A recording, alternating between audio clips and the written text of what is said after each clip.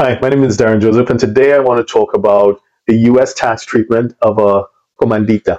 Now, in civil law jurisdictions such as Spain and Portugal, there's a type of silent limited partnership commonly known as a Comandita.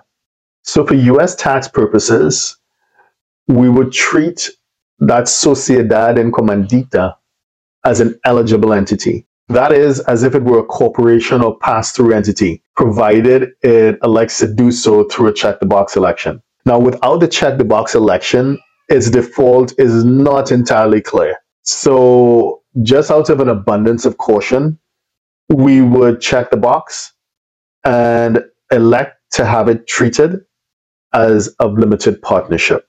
But of course, we're just speaking very generally here.